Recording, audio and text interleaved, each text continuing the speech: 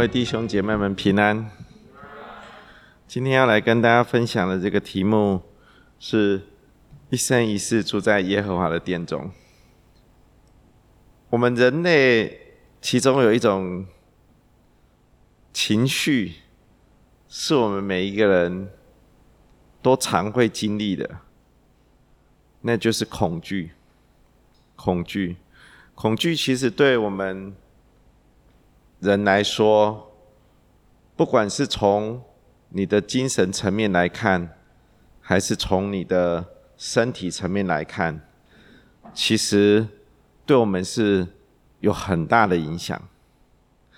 其实我们从小时候开始的时候，我们就常会有这个恐惧的这样子的一个 emotion 在我们的当中，不断的，也许是从电影里面，也许是从一些生活上面的一些场景，而这些的场景有时候常常对小朋友来说，他们是非常的真实的，尤其是他们看到一些恐怖的电影的时候，常常给他们带来很长远的影响。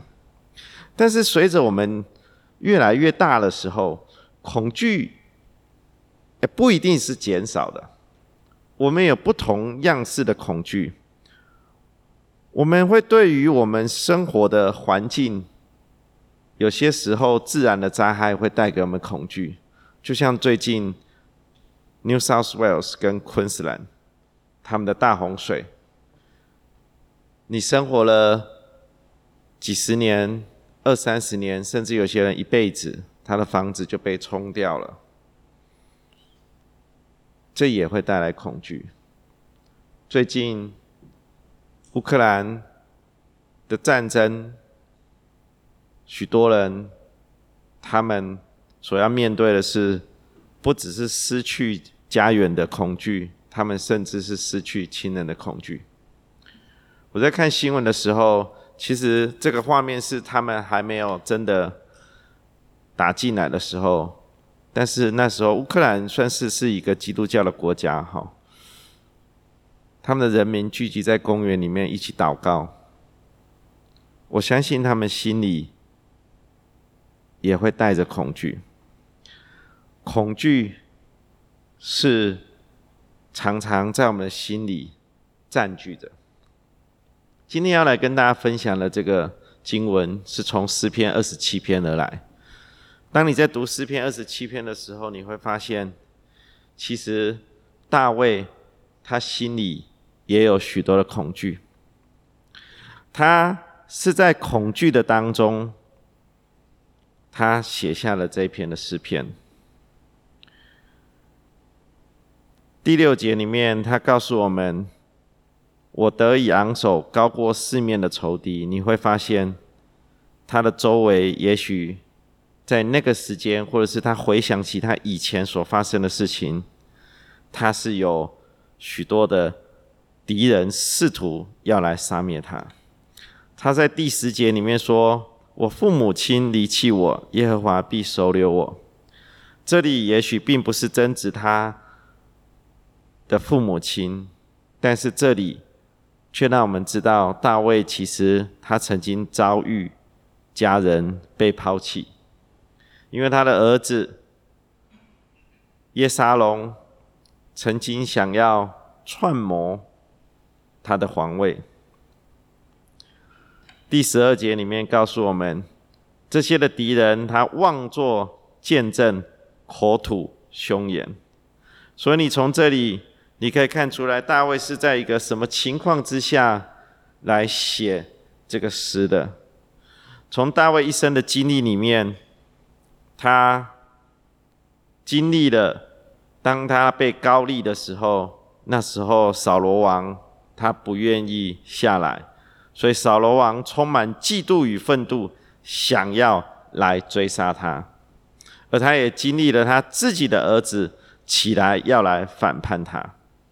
所以这篇诗篇很有可能是在这一些时期写的，也很有可能是他之后登上了王位，他回想他的过去，他发现他这么一生的当中，其实是有许多坎坷的地方。诗篇27篇有些人认为这一篇的诗篇可能是2个作者写的。为什么会有这种感觉呢？因为你在读这一篇诗篇的时候，你读1到6节的时候，你会发现它是一个充满信心的一个宣告。但是7到14节，他突然做了一个很大的转变，他从充满信心，突然他开始一个呼求，一个祈祷。这个祈祷里面，你会看到他是带有恐惧的。有一个圣经学者说，你很难想象人会从一个很有信心的状态转变到一个恐惧的状态，或者是从一个很自信的情况转变到一个很懦弱的情况。但是你把它想一想，我们是不是有时候也会经历这样的情况？我们在公开的场合的时候，我们似乎好像是一个很有信心的人，或者是因为我们的职位、我们的角色，我们不能表现出来我们是很软弱的。但是当我们在私下祷告的时候，我们又变得非常的恐惧。其实这就是我们每一个人所在经历的，我相信这也是大卫所在经历的。其实这篇诗篇你会看见大卫的心情也是如此的，他在公开场合他是宣告信心，但是他在祷告的时候，他有许多挣扎在里面。那这篇的诗篇给我们带来什么样子的学习？我们在读这篇诗篇的时候，你会发现，我们如果了解了大卫的背景的时候，我们再来读，你会发现大卫在第1节的时候，他先做了一件事情，他如何来面对他的恐惧，他如何来克服他的恐惧。他在第1节的时候，他先表明了他的信心。是的，我们会恐惧，我们也许还正在经历困难，但是大卫你会发现他在写这篇诗的时候，他第1句话是宣告耶和华是我的亮光。耶和华不只是我的亮光，耶和华是我的拯救，耶和华是我性命的保障。这是一个宣示他的信心，一个信心的宣告，是我们来面对恐惧的唯一的办法，就是我们相信上帝，即使是我们现在还遭遇挑战的时候，其实有一个方式可以来帮助我们如何宣告这个信心，就是当我们在面对现有的挑战的时候，我们可以回想以前上帝曾经在我们身上所经历的这些的，一起陪我们一起所经历的这些的挑战。我相信大卫在这时候，也许他的脑里所思考的是，他曾经在还没有被膏立以前，他是一个比较矮小的人，他面对这个敌人歌利亚，他是一个很庞大的像巨人一般的时候，他那时候心里是怎么想？他是一心想要打败那个敌人，他从来没有看自己是比他还矮小。神在那时候给他很大的信心。你如果从大卫的故事里面，你会发现，其实大卫曾经与狮子和熊来搏斗，所以通过对以前上帝在他生命的当中所带来的勇气，我们可以再一次的把我们对神的信心给拿回来。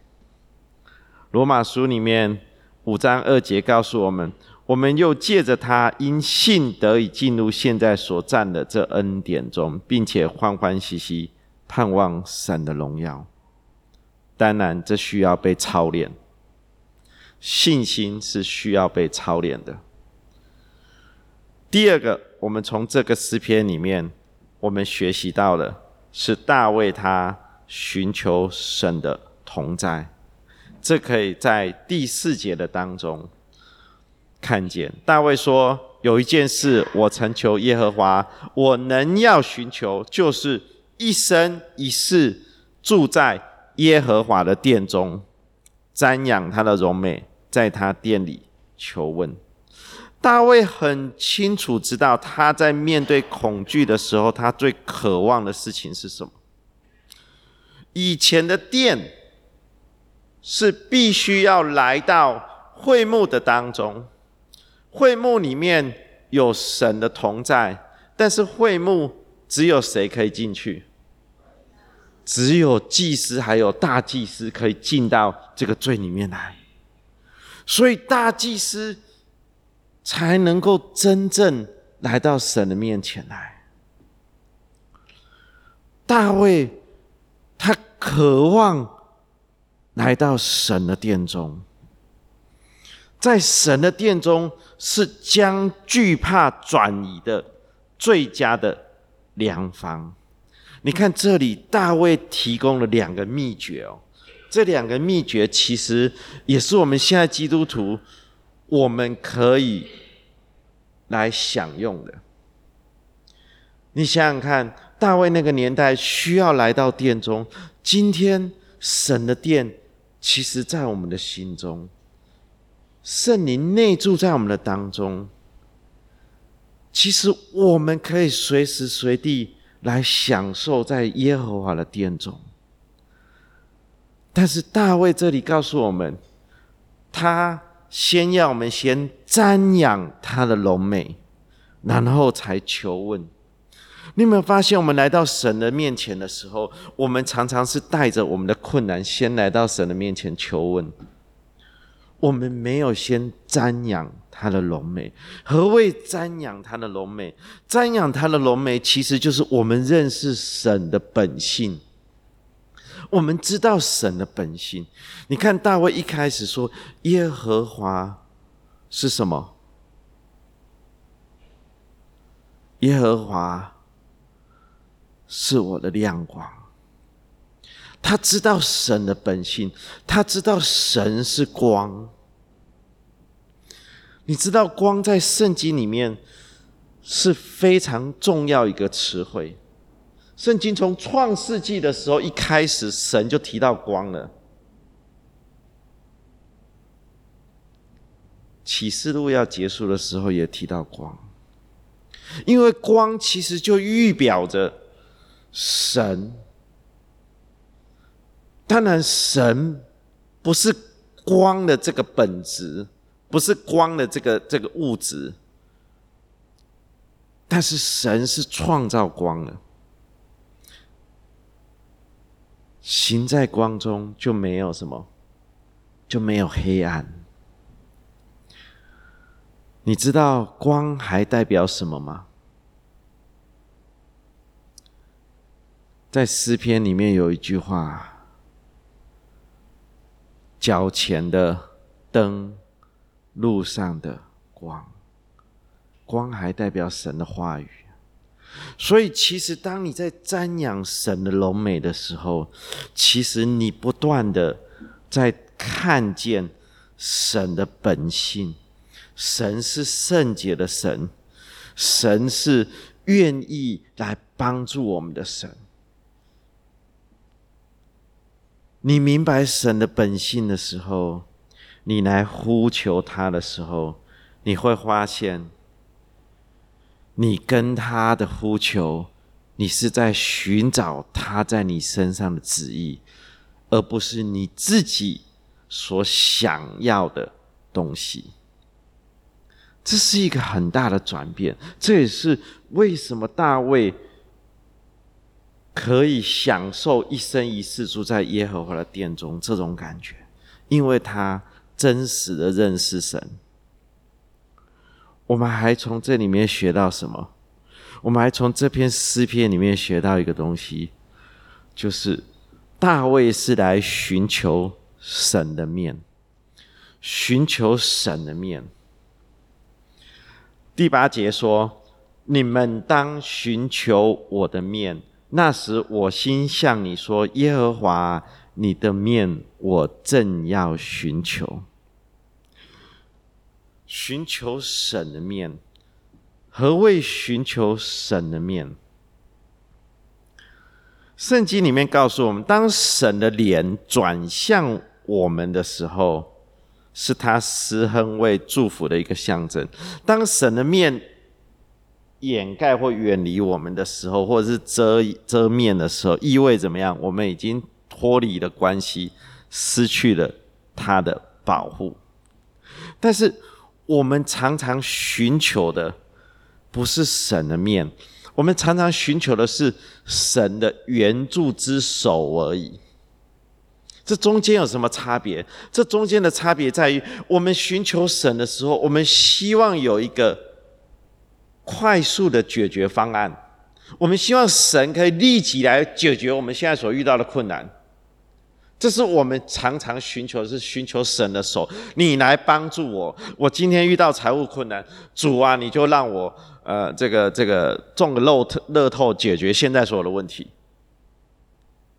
或者是我现在生病了，你马上医治我，让我可以站起来，在你的面前做见证。这是一个很快速的一个方式。我们寻求的是神的手。神的手，是的，神有时候会透过他的恩手，让我们得到超乎想象的帮助。但是很多时候，神更渴望我们去寻求他的面，寻求他的面，让我们看见，让我们明白，我们与神之间的关系是非常深刻的。这个深刻到一个地步，是我们不管身处贵贱，我们不管身处的是困难，还是我们是在顺利的当中，我们依旧能够随时享受神的同在与神的相交。寻求神的面，是大卫在这诗篇里面他特别强调的。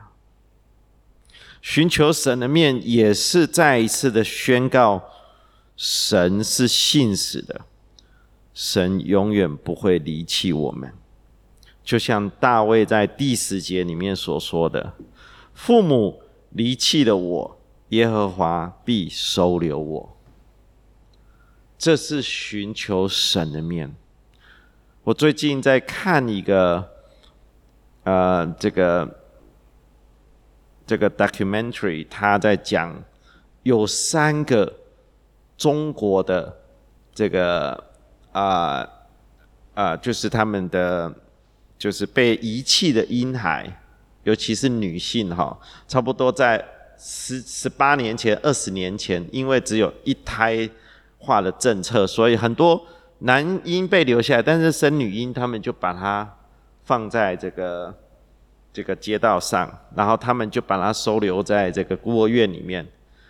然后有3个家庭从美国来的，他们分别去收养了3个女孩，然后带回去美国抚养。这3个女孩，其中一个家庭是在这个犹太教的家庭长大的然后另外一个是基督教的，还有一个是天主教。那他现在有一种网站叫做去寻找你的这个根的这种网站，然后你只要把你的唾液寄去检验 DNA 检验，然后他就会去找搭配。他们去找，结果他们发现他们3个人是有关系的。所以这个影片，这个 Netflix 就把他们招聚起来，就拍了这一段的影片，然后让他们彼此之间可以见面。他们不是姐妹，但是他们是亲戚，好，有 DNA 有一点联系。于是他们就开始要回去寻找这个在中国的这些的父母亲，所以中国那边也有一个人负责来帮他们做这件找寻的工作。在这找寻的过程的当中，我看见人真的是有一个很强烈的一个感受。这个感受是什么？就是我是不是我亲生的父母亲不要我了？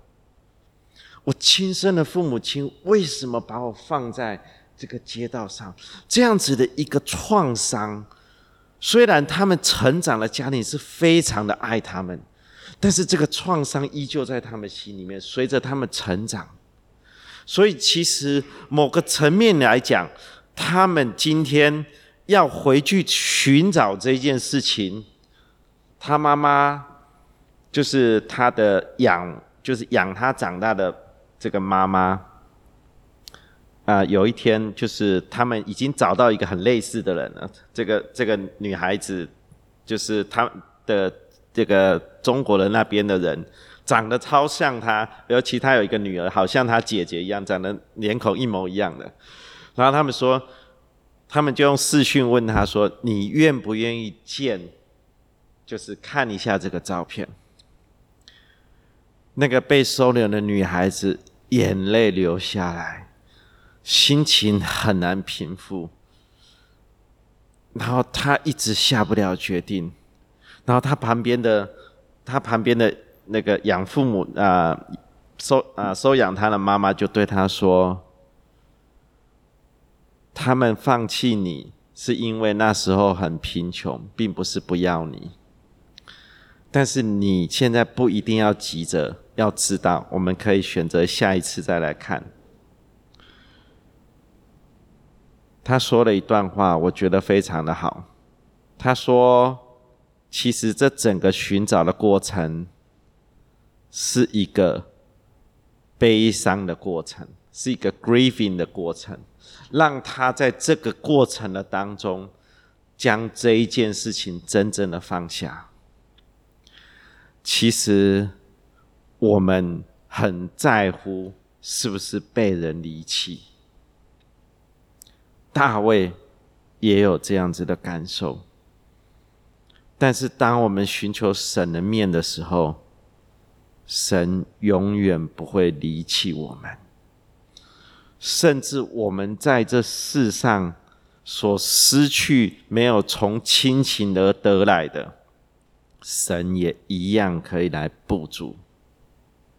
寻求神的面，就会安慰这个瘦小的心灵。所以我看见他们长大都很健康，而且你如果去看的时候，你会发现真的是他们是在一个信仰这个的带领之下成长大的小孩子，真的是很不一样。整个环境给他们带来很大的影响。好，最后我要来跟大家分享的是，等候中得着力量。大卫用这一段话做结束，他说要等候耶和华，当壮胆，坚固你的心。我再说，要等候耶和华。一个恐惧的心，但是却用信心来宣告，而且最后停留是在等候的当中。等候需要被操练，因为现在的世代的当中，我们期待的是马上的修复 ，quick fix， 神马上解决我的困难，不然我没有办法相信你。神要给我们的是对我们最好的东西，但是那东西不一定是我们想要的东西。我们祈求的往往是我们想要的东西，但是神要给我们的东西是最好的，对我们最好的。你想想看，今天如果你有保罗的口才，有保罗的文笔，甚至有保罗的教育背景，你想想看，保罗真的是一个很棒的人。问题是保罗，我想他也蛮希望他在各个地方讲道的时候，或者是传福音的时候，他会得到他应有的尊敬。但是你在读他的书信的时候，你会发现他常常劳苦舍己，又奔波结果换来的是无情的羞辱和逼迫。一个新约的作者，他在传福音的过程的当中，常常经历羞辱和逼迫。神要保罗学习的是什么？是等候跟忍耐，而这也是他从主耶稣基督的身上所学的榜样。保罗一生的当中，神一直让他身上有一根刺，这根刺应该就是一种疾病，让他常常会有疼痛。保罗3次求主把这个刺拿走，神没有如此做。耶稣主只说一句话，他说什么？我的恩典是够你用的，我的能力是在人的软弱上显得完全。所以保罗他其实在经历这等待忍耐的过程的当中，他学习到一件事情，就是这个刺可以避免被人看高，也可以避免他自高自大。这个刺反而成为他的祝福。这是一个等候的过程。我们今天唱的诗歌里面有一句话，就是那等候耶和华的必重新得力，他们必如鹰展翅上腾，他们奔跑却不困倦，行走却不疲乏。这里讲的是什么？这里讲到的是等候。等候是一个过程，有时候很漫长，但是神要我们学习。这个过程也许是在我们婚姻的当中，我们在经历一些的困难，神要我们等候，神要我们把这件事情交托在他的手中，重新得力，必如鹰展翅上腾。所以感谢主，愿我们每一个弟兄姐妹们从大卫的诗篇里面学习，我们要一生一世住在耶和华的殿中，我们要先瞻仰他的荣美，然后我们再来求问神。我们要用信心来宣告，我们不只是要来寻求神的手的帮助，我们更要来寻求他的面，而且我们要常常如此，不只是在顺境的当中，也在我们逆境的当中。好，我们一起来祷告。天父主，我们谢谢你，主，你的话语再一次的来光照我们，我们求神你来帮助我们每一个正在遇到困难恐惧的时候。主，你教导我们利用任何环境来更加的亲近你，更加的依靠你。主，我们要再一次的宣告，主，你的面是荣美的。